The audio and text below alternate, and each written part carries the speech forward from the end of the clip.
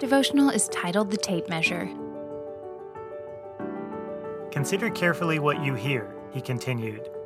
With the measure you use, it will be measured to you, and even more. Mark 4:24. Jesus proclaims something in this verse that is quite sobering. When we sit down with Jesus in heaven to learn the lessons we failed to learn in this life and have our life's work evaluated, the tape measure Jesus will use is the one we sent ahead.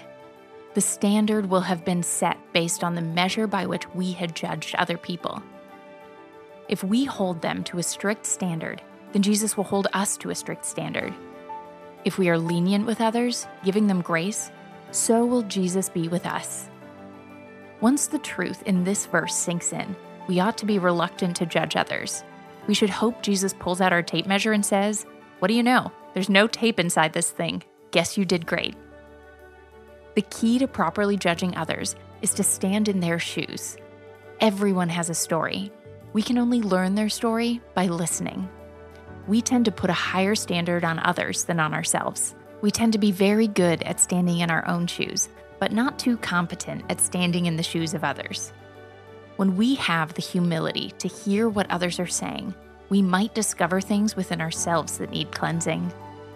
Listening to God is essential for character development, self-awareness, and growth.